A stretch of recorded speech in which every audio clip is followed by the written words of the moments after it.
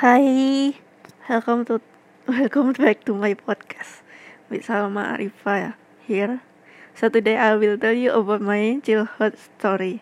So when I was 13, I went to Malang with my junior high school friends. It was cool, but until we get to the house, it was terrible.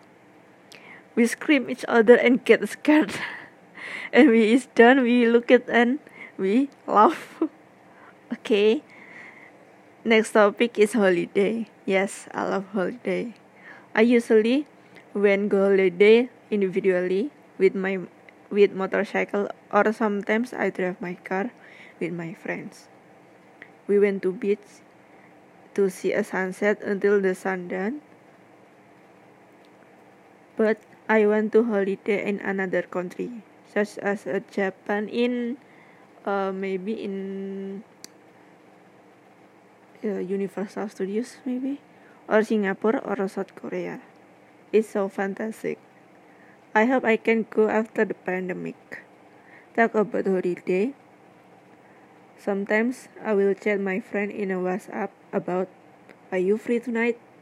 And if I want go holiday alone. But if they cannot accompany me, they talk about to me and said, oh sorry, I can go.